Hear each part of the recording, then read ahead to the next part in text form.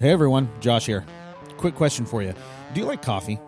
Even more important question, do you like fresh coffee? Coffee that's roasted to order and doesn't taste like the bottom of your kitchen oven? If you answered yes to any of these questions, then you need to head over to MequanoCoffee.com and get yourself some of the best coffee there is to get. Whether you like the light roast or the dark roast, or you're feeling a little whimsical and you want to get that sample pack, Mequano Coffee Roasters has everything you need. And just when you thought this couldn't get any sweeter, make sure to use the promo code REFORMATORY to get 20% off all bagged coffee. Do yourself a favor and stop drinking bad coffee, because you know what? Life's too short for that. Head on over to MequanoCoffee.com and use the promo code REFORMATORY to get 20% off all bagged coffee. You will not regret it. Thanks, and now on to the show.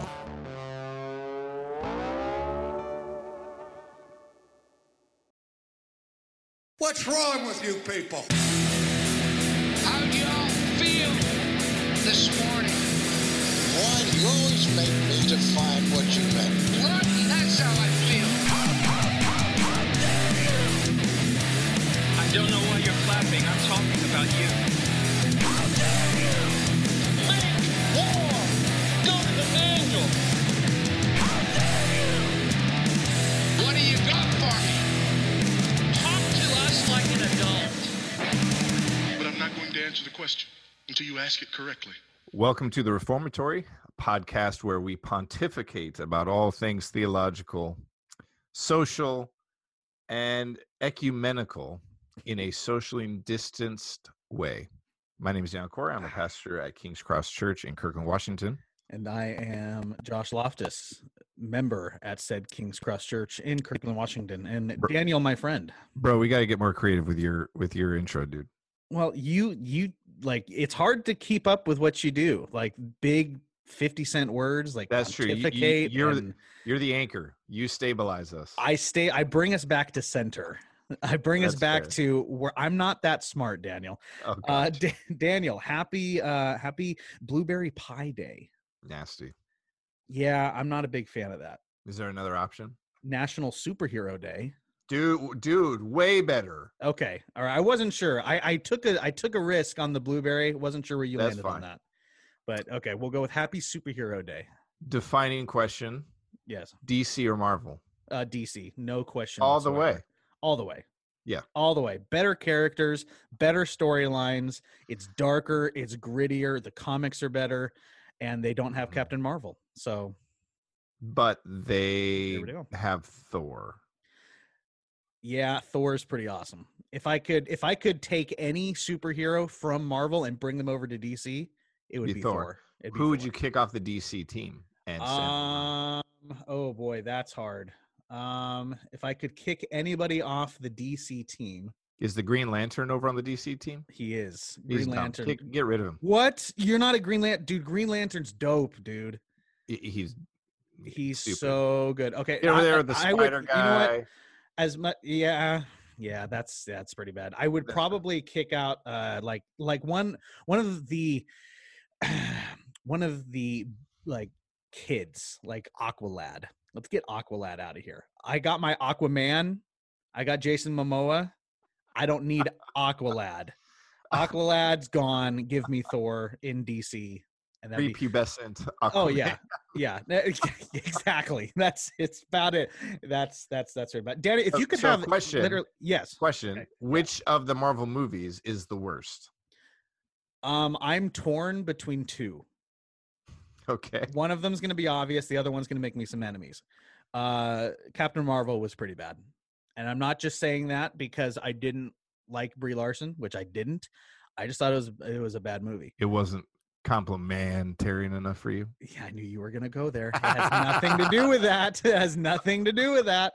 I just find her incredibly annoying and not that great of an actress. Need a woman to She was one dimension the entire time. Like there was no character development whatsoever with Captain Marvel. Okay, compare the Dude, you're story. nerdy. Compare You're the nerdy. compare the origin story of Captain Marvel with any of the other superheroes in Marvel. Iron Man, Captain America, Thor.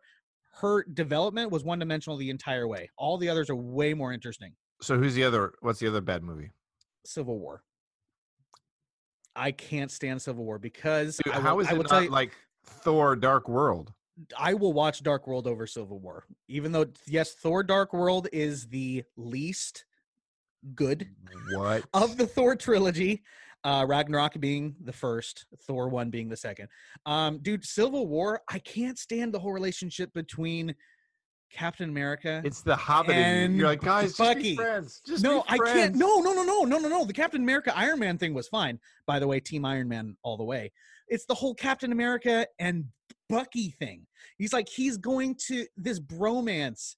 Dude, it Drives was a me weird bromance. insane. Yes. He throws everything away for this one phrase. Like, I can't leave Bucky. It's like everything you do is for this Okay. one dude. You just won me over. I'm with you. I can't. The whole do it. like Bucky. Yes, I know. No, I'm with you. I know. How about you, man? What's the worst Marvel movie? Am I allowed to go back to the Toby, what's his name? You're gonna original take it. You're Spider-Man? gonna like Sam Raimi. You're gonna do Spider-Man 3, like him dancing down the road. Yes, where he's emo. Yeah, that's pretty bad. Worst ever. I don't think that's that's technically not in the. It's not in the cinematic so universe. I'll but go Marvel Thor: movie. Dark World, and actually, I'm with you on the Captain Marvel. I wasn't hip on it. If you could have any superhero powers, who are you taking? Like powers are just like be that person, because if it's be that person, it'd be Thor all the way. Okay, yeah, you can go with Thor. There you go. How about you? Dude, I'm going Batman. You want to be days, rich? 7 days a week and twice on Sunday. Yeah. It's your superhero power. I'm rich. I'm rich and I have a really smart brain and cool cars.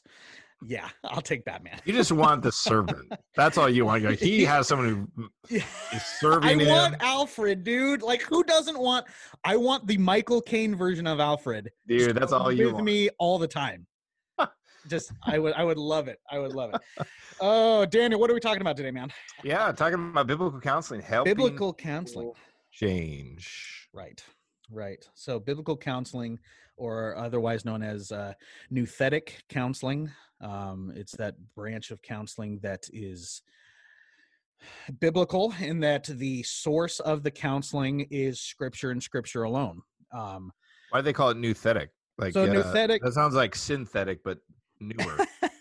So nouthetic comes from a Greek word to encourage, admonish, or confront.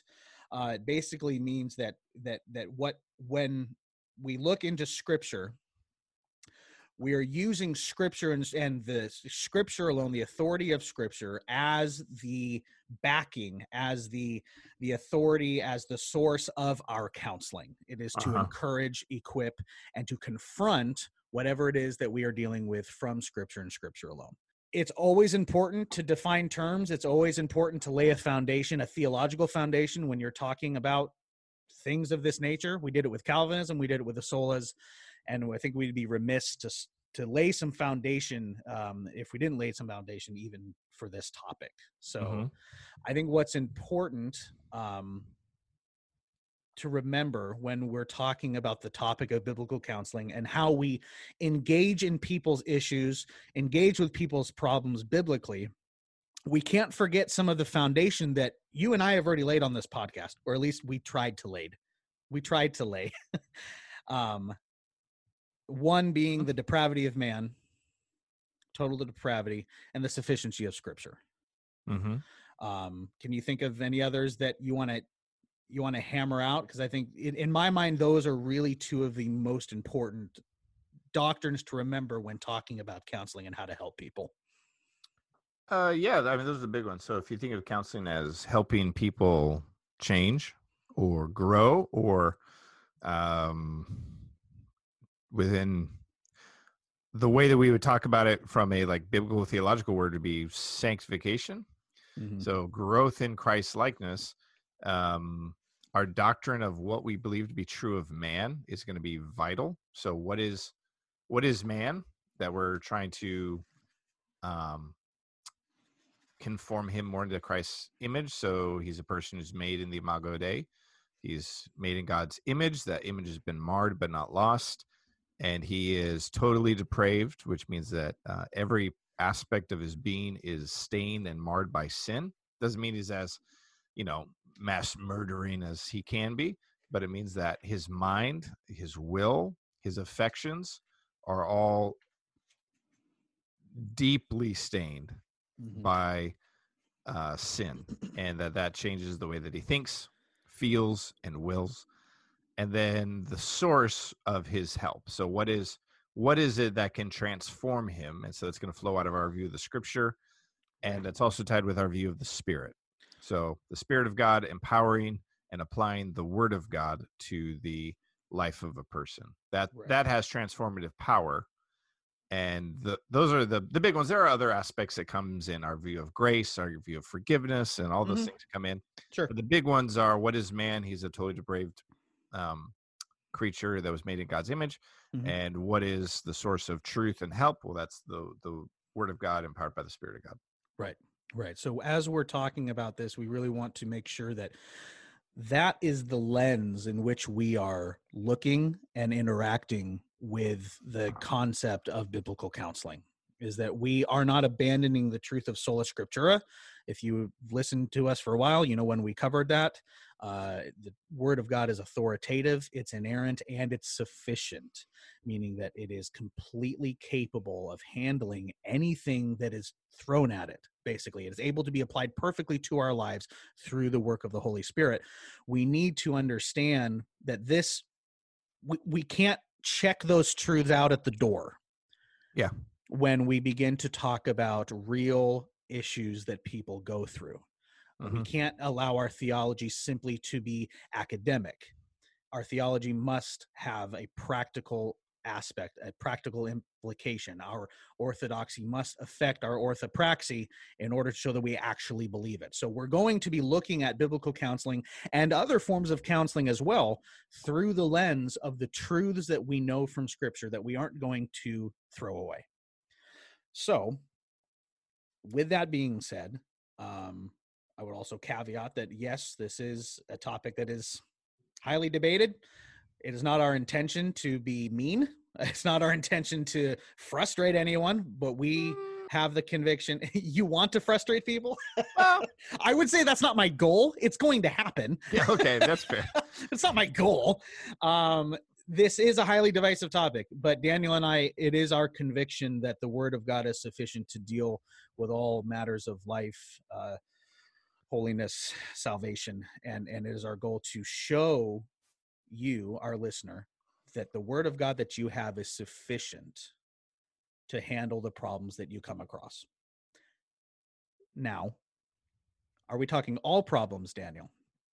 Every single problem that we could ever face? No. Okay. Where do we draw the line? Shortage.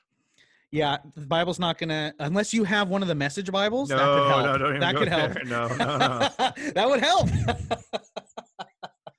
You're terrible. So if I have a broken leg, Daniel, go see a doctor. Go see a doctor, right? Daniel and I are not anti-doctors. We're not anti-science, which is what you get a lot, ironically, right? We're going... Yeah, it's sadly true. Yeah, it is sadly true. We're talking about issues of the heart, issues of the soul, issues of the mind. And we will and do make a clear distinction between physiological issues and psychological issues or emotional issues. You have to.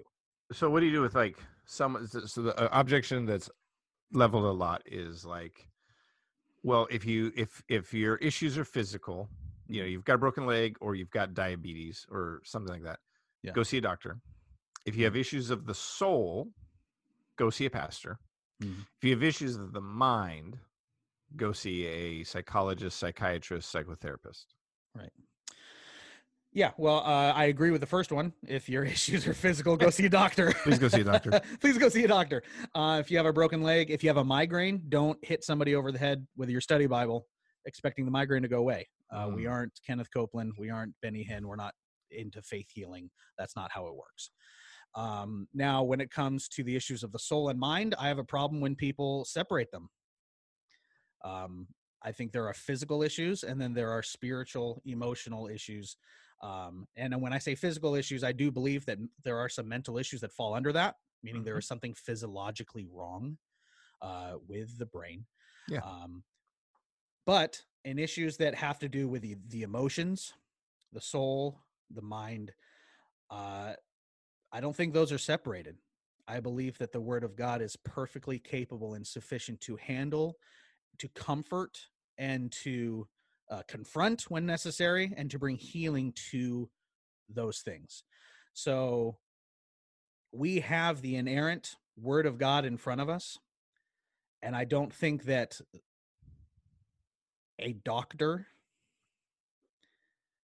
is going to be able to bring healing to the soul or healing to the mind better than the author of Scripture. Mm-hmm. And that's a hard thing to say, but it is true. We need to not draw lines when it comes to the sufficiency of Scripture in our head. We need to be much more diligent to apply the sufficiency of Scripture, perhaps broader than we actually do, and to not draw those distinctive lines. So I would have a problem with people drawing those lines between the soul and between the mind. Yeah. I think that they to tell those who want to apply the Word of God to you, whether it's a pastor or just a faithful Christian who knows the Bible, to tell them that you are not allowed to speak into my depression, into my anxiety, to my abusive patterns, to my addictions, and to say that all of those are non-spiritual and are simply psychological or of the mind, I think is it's very, very dangerous. And it's dangerous for a number of reasons. It's dangerous, one, because I think biblically speaking, it's wrong. Mm-hmm. But often what it does is it misdiagnoses the root of the problem, and therefore its prescriptions are also wrong. Right. And so the net result of that often isn't change. It's just how to cope with what you are and what you are like, or how to level out some of the playing field. But the other aspect is that it can just simply be behavior modification rather than true, deeply seated life change.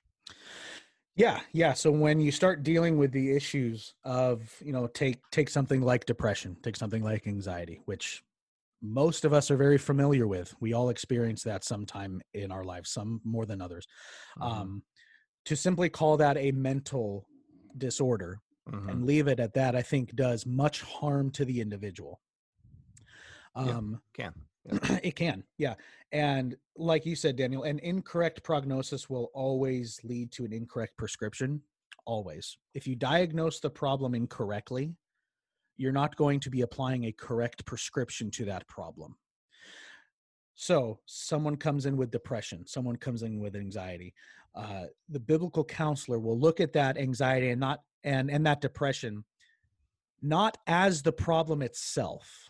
And that's where it differs. That's where biblical counseling differs from regular psychological counseling and integration, which is a mix of, Christian counseling, classically known as Christian counseling. Spoiler for people out there, Christian counseling does not mean biblical counseling. It's sad to me we have to make that distinction, but if someone says they are a Christian counselor, you have to do a little bit more digging into actually what that means. Some people think Christian counseling is just, it means that you're a Christian and you counsel. That's not exactly what it means. It means that it is Freudianistic psychology with Bible sprinkled in. And again, that's hard, but that is what it is. So what integration and what psychology will look at, they will look at the anxiety and they will look at the depression as the problem itself. Let's do what we can to take care of the depression. Let's make you not depressed. Let's make you not anxious. And what happens often is you get a lot of, like you said, Dan, a lot of behavior modification. Medication comes in to play a lot with that. And the goal is to get rid of the anxiety, get rid of the depression. That's the goal of the counseling. Whereas biblical counseling, again, going off of our lens, what we know about man, what we know about scriptures, we see the anxiety or the depression as a symptom of a greater problem. Your body's waving a red flag saying there's something wrong here. And that causes us then to dig deeper, go under the surface of the problem to see what is causing the issue.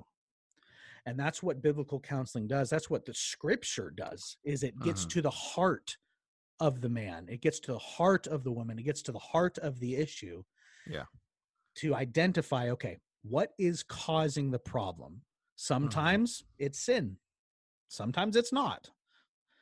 And but what the Word of God does is it doesn't just stop at the surface level. If it gets rid of the depression, that's not the goal. That is a fantastic byproduct of the goal, which is ultimately to get the individual into a closer and more beneficial relationship with Jesus Christ through the gospel and through the scriptures.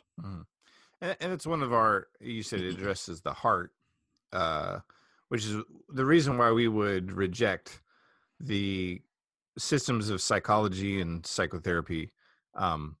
They start off with a flawed view of man, and therefore a flawed view of what the actual issue is. So they're varying forms of, depending on the system, they're going to say that the problem is not that man is a sinful fallen creature whose heart is a factory of idols, who perpetually rebels against his creator God and chases and tries to fit or tries to receive from idols what only God can give, and then all of the problems that ensue from idolatry. What they're going to say is that the issue is environmental. Like, so you were raised in a house like this. You're in a job, you're in a toxic work environment. So the problem, they would say, is often external, the things around you. So the key to moving forward is to change that or just cope with it. I don't know how you change the way you were raised. Like, you can't go back in time and fix that. But Well, they think yeah. that the problem is circumstantial, that the problem is outside of me. Right. Or there's even another sense where they would say it's physiological, purely. So it's a chemical imbalance. It's something outside of my control, although they do try to control that with some medications and things like that. But in our view, they're barking up the wrong tree. We would say that the issue is man is fallen and sinful. Now, does that rule out those other things? No, it doesn't. We would say that those are occasions for sin, but not causes of sin. So, like, let's take financial stress in a marriage, and you're fighting. So you come in and you're presenting our issue is that we fight all the time. Oh, well, okay, let's dig around with that. What do you fight about? Well, finances. And so the thought is, well, if we fix finances, we fix the problem. Like, no. That's the occasion over which you're fighting, but it's not the cause of your sin. The cause of your sin, James says, is you have wrongful desires in your heart and you chase them down, and that's the root of the issues. Yeah. So we're saying the problem of sin in our life is found in the heart. Now, we can nuance that down the road, but essentially that's what we're going to be addressing is sin. Whereas the other systems are going to say that the issue is circumstantial or environmental, or the issue is out there to some degree rather than in my heart. Right. And like you said, it may be that you are harboring sin. It may not be. And so the counseling might be, you are in a season of suffering that really is beyond your control. Here's biblically how we're going to walk you through dealing with difficulty that the Lord sends your way. Right. So it's not the other thing people hear is that when you go see a biblical counselor, they're always going to be like, you have hidden sin. I can't figure it out. Right. And it's somewhere. And to be fair, there are some biblical counselors that counsel that way. Sure. And it is wrong. It's not right. Sin is often the reason for issues in our lives, for sure, but it does not mean that it is always 100% that. And the biblical counselor, the wise biblical counselor, is evaluating every situation individualistically through the lens of Scripture, like you said, digging down, seeing what's going on. Maybe it's sin, maybe it's not. Like, maybe it's just maybe it's a Job issue. There's some bad circumstances that are going on, and people need to be comforted through Scripture. Maybe it is sin. Maybe they are struggling with depression and anxiety because there's unconfessed sin in their life that needs to be rooted out, repented of, and let forgiveness happen. Sure. Right. Or a love of control. Or a love of control or pride. right? Mhm. Right? A desire to have one's own way over the way of God, Mhm. right? There's a lot of different avenues that issues can stem from. Mhm. And what makes biblical counseling, I believe, the best way to deal with those is that there's nothing that's going to reveal the issues or the idols or the hurts, desires of the heart better than Scripture. Mhm. Nothing is more equipped to No. do that. And it's not like I think a lot of times when people think of biblical counseling, they think it's like a kind of a one size fits all approach. Oh no, Like yeah, if no. there's a young lady, let's say a teenage young lady who's really struggling with like depression, Mm-hmm. I think it very well could be, just for argument's sake, a issue of where is she finding her value and worth Mm-hmm. and her identity. And so a biblical approach would be to point her to who she is in Christ, what God has in Christ and the gospel accomplished for her. So her value and worth is not found in the attention of young men Yeah. or in her physical appearance, but it's found anchored in Christ. And that would be the route to addressing those issues in her life. If Mm-hmm. you have a 65-year-old lady sitting in front of you who has dealt with chronic illness like fibromyalgia or something like that, Sure.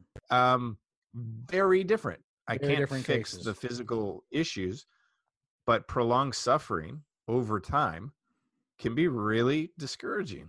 Mm-hmm. And so you would point her to hope. You would point her to biblical truths that she can treasure in those difficult moments. Yeah. And so that it's not a one size fits all. No. I think a lot of people think we just come in, we thump you in the head with the Bible and hope it magically fixes something. No. It Or would that be very wrong of you to say to that 65-year-old lady, "Okay, you're in a lot of pain. What haven't you repented of?" yeah, there's sin going on. And Right. maybe there is. I have no idea. Maybe. But likely it's just I'm tired of suffering. I'm tired of Yeah. hurting. Yeah. Right. And so it's also not strictly like just law based. No. There's a video that goes around it where we joke that biblical counseling is that you come in and we just say, like, just stop it. And that like, then we think that'll fix it. Right. I think the best biblical counselor, like, yes, they use the law to expose, but our ultimate goal is to drive you to the grace that is found in Christ Right. and his, the transforming power of his grace to change us.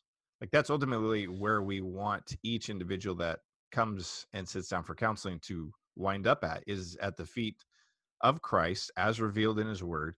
Yeah. And his grace, which is free, to transform them.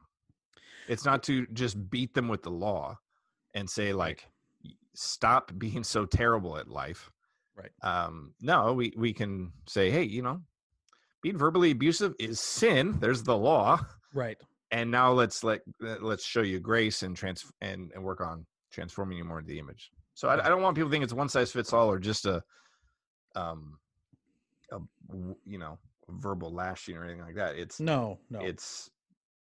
It is complex, and it is deeply rooted in the belief that God has provided all that we need for life and godliness, like his word says. Yeah. And that we can address these issues because it's not just the Bible as a list of rules and facts. It's the word of God empowered by the Spirit of God changing us. Right. Yeah, no, that's exactly right. And it's because of that we need to remember, biblical counselors need to remember, and anybody that is at all engaging in any type of exhortation or encouragement from Scripture, right? There are no super counselors out there. Just because someone has the job title of a biblical counselor does not mean that they are any more equipped to deal with the problems than any other Christian. What equips the biblical counselor is the Holy Spirit through the sufficiency of Scripture. That is what makes the biblical counseling effective. It's not the prowess or the education or the effectiveness or the fluency of the counselor, because we are no different than the individual sitting on the other side of our desk or sitting in our living room or at our dining table. By the grace of God, there go we. We are simply beggars showing other beggars where to find bread. So we need to understand that this power, this transformating power. Transformative. Thank you. Or transforming. Transforming. I combined the two. Did you see what I did there? I created a new word. That was pretty good. This transforming power is found in Scripture through the Holy Spirit. So, with that being said, we must understand that all good biblical counseling, if you want to be a good biblical counselor, if you want it to be effective, it must be evangelical first. Because the truths that we are going to be giving through Scripture must have the Holy Spirit there in order to interpret and apply. I think you need what do you mean by evangelical? That's a word that's got a lot of baggage to it. Yep, meaning that you need to make sure that the people that you are counseling understand and believe in the gospel. Oh, there you go. Gospel-based. Gospel-based, yeah. Right? So, yes, when we say evangelical, meaning evangelism, sharing the gospel, sharing the truth of Christ, because the Holy Spirit must be there. It must be present in order for Scripture to be applied, in order for change to happen. If it's not, and this is why you need to be honest with your counselees. You need to be honest with them. Like, I am here to show you Christ. If you do not believe in Christ, if you don't have salvation through Christ and Christ alone, everything that I'm going to tell you here is going to be very, very difficult to actually bring about change because you don't have the change agent. Yeah. They need to be, it is, and again, that might sound harsh. It's not, it's pointing them to the one who can raise the spiritual dead and transform us more into his likeness and image. So trying to get someone to experience true, genuine, transformative change. And by change, what we mean is Christ likeness. Right. Christ likeness, true Christ likeness. Yes. That's what we're driving at. So it may sound, like, oh, you just beat people over the head with the gospel. I lovingly direct them to Jesus. I'd prefer you not call it beating anyone over the head by telling them, like, you need to repent and turn to Jesus Christ and he can save you. Well, and that is one of the main premises of biblical counseling, is that if I have an issue, if there's something going on with me, it is stemming from my sinful, depraved heart. Mm-hmm. That's where it's coming from. The antidote to that, or and if it's not sin, it's just coming from sin. It's coming from the fall. It's coming from the consequences of that. Life in a fallen world. It's life in a fallen world. The antidote of that is the person of Jesus Christ. His likeness, the transforming power of the gospel, is the antidote for that. So we need to make sure that we are pointing our counselees throughout the entirety. And it's not even if you're a biblical counselor. If you have a friend that's struggling, your job as a Christian is to point them to Jesus Christ, where true and lasting change happens. Because sadly, and again, I'm not trying to be harsh. I'm sharing a truth based on what I've seen the past 20 years of these individuals that are in the secular counseling world, that have gone through the programs, have gone through all of the steps, have spent thousands upon thousands and thousands of dollars on treatment. What it has resulted in is simply a behavior modification and an idol being replaced for another idol. Because ultimately, we all worship something. It's either going to be ourselves, what we want, or it's going to be God. If we do not have the gospel and we are not pointing our worship and our affections toward Christ, the issues that pop up are going to create and be stemmed from our idols, and we need something else to direct our worship toward. That has to be there. And behavior modification is simply just going to be, yes, we got you, not hitting your wife anymore. That's a good thing, but we're going to be trading that to another outlet. It's just naturally going to happen. If Christ isn't there, we are going to swap out one desire for the other. And ultimately it leaves people hopeless, and it leaves people even deeper than they are because they don't have Christ.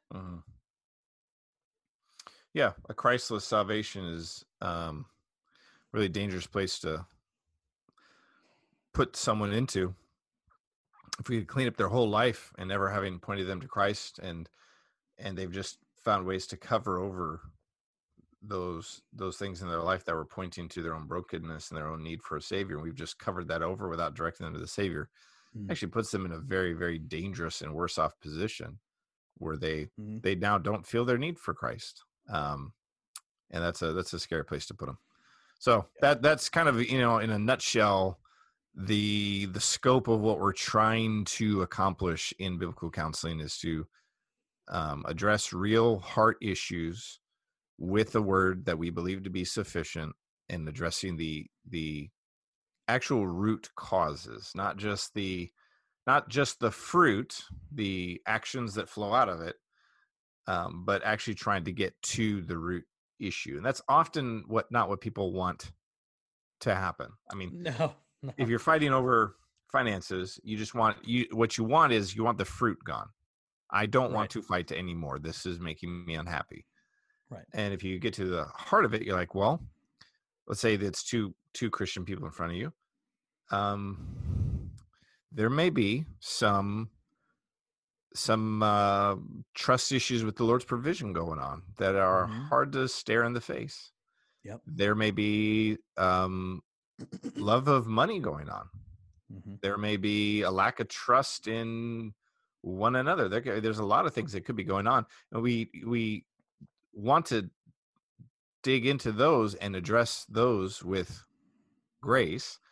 But if someone's not willing to go there, it makes counseling really not a possibility. I was going to say, it makes counseling hard. If you're not willing to admit at the beginning, I'm a broken person in need of God's grace, and I need to change. I'm not perfect yet. If you're not willing to start there, it's rough. No, biblical counseling, good biblical counseling is very intrusive, and it's meant to be, because the gospel is intrusive and it's meant to be.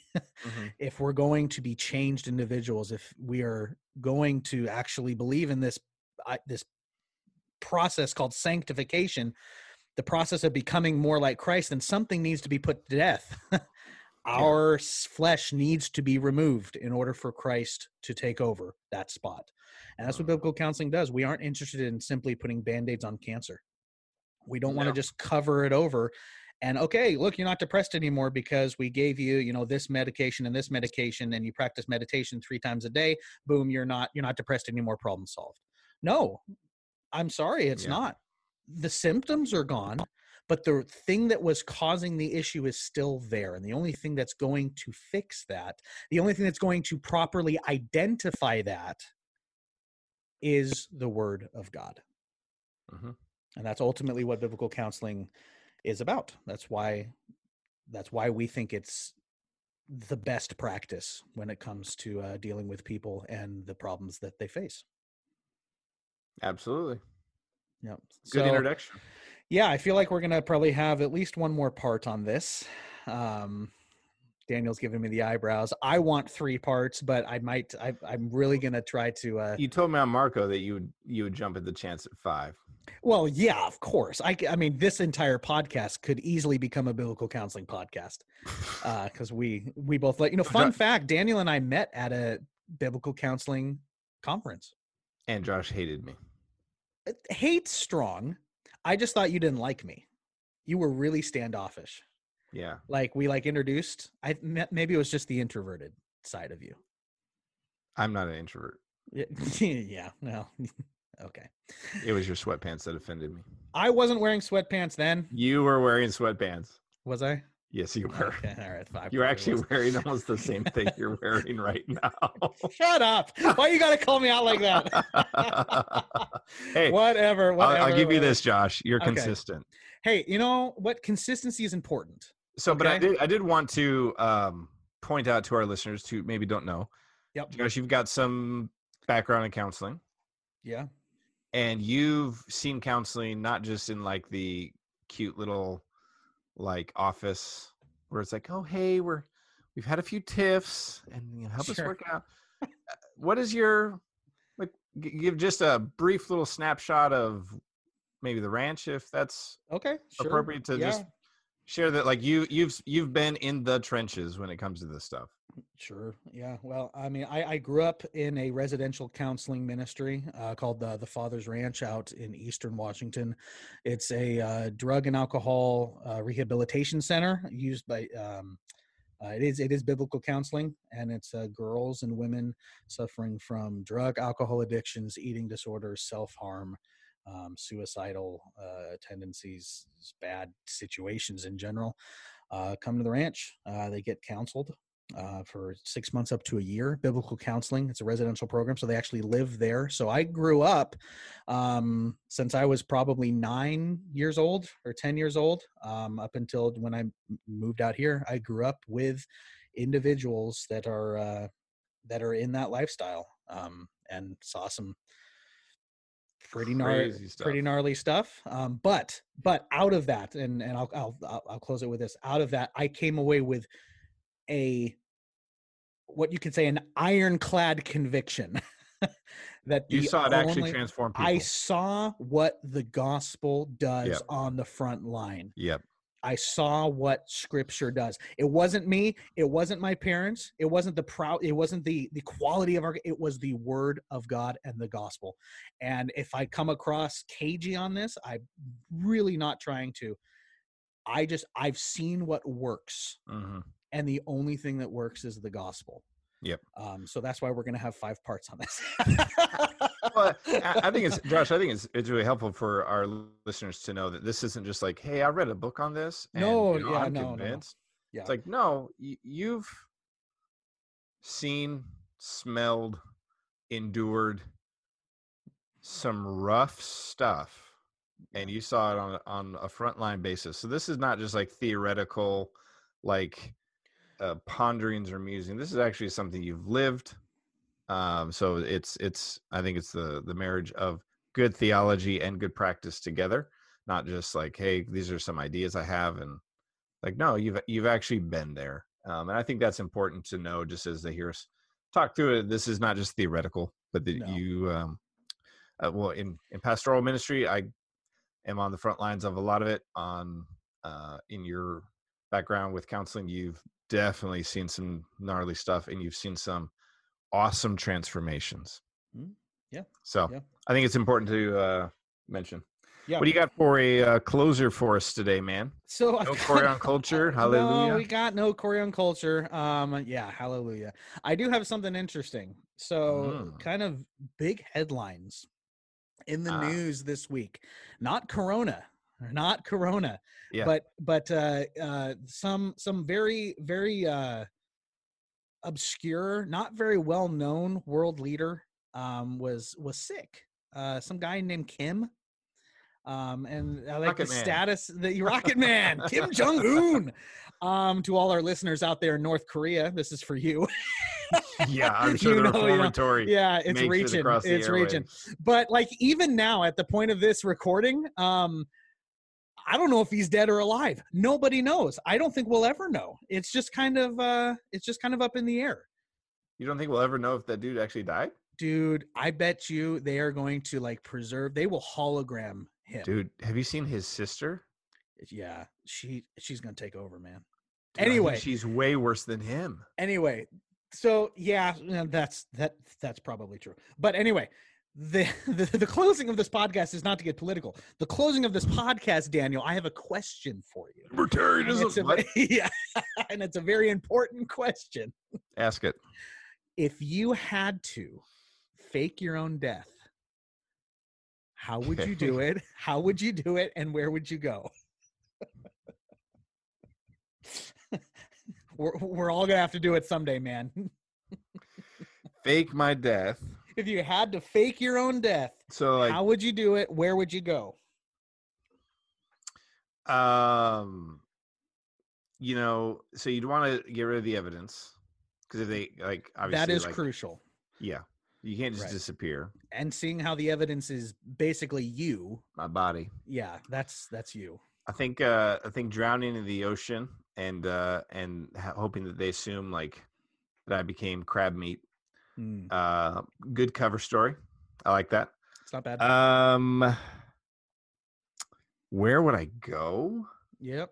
Like, and you have to go here for the rest of your life, man.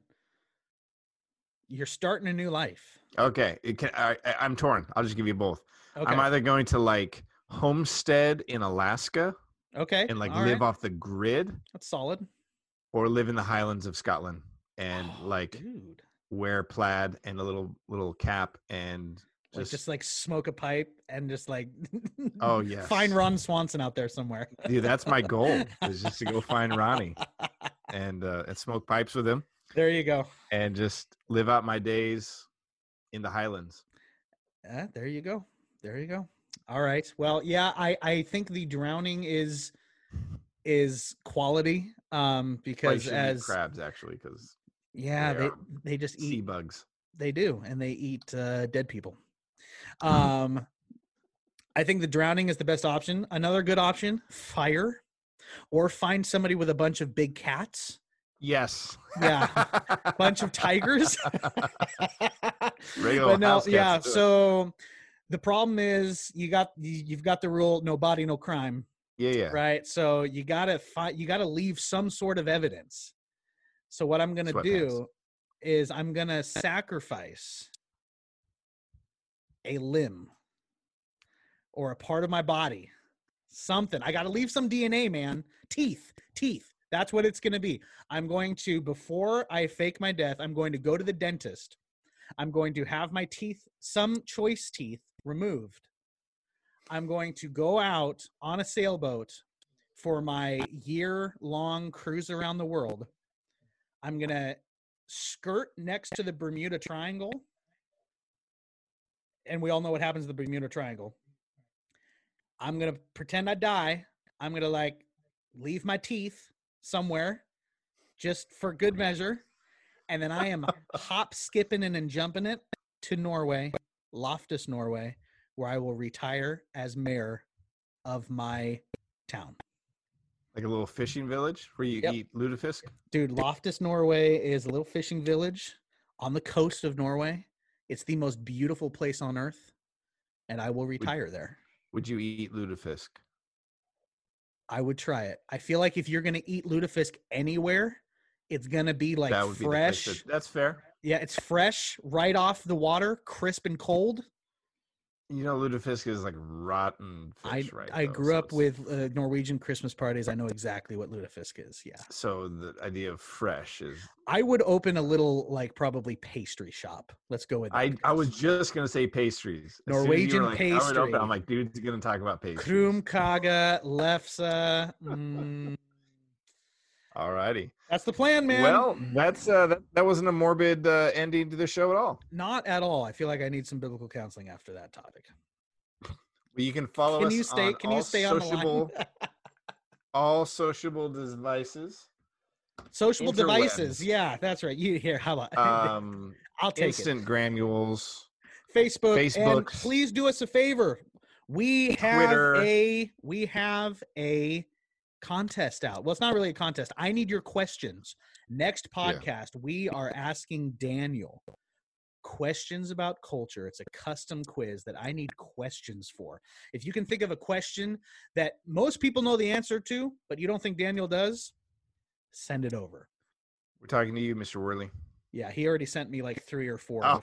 So I'm cutting him off because at this point it's going to be Corey, and then our producer Chan sent me like 3,000 of them. So that's be good. Follow us on Patreon, please. It takes money to do this podcast. Send us a review on iTunes. Helps get this podcast out in front of more people. Thank you for joining us on this ep of the Reformatory, and we'll see you next time for part 2 of Biblical Counseling. Out. Bye.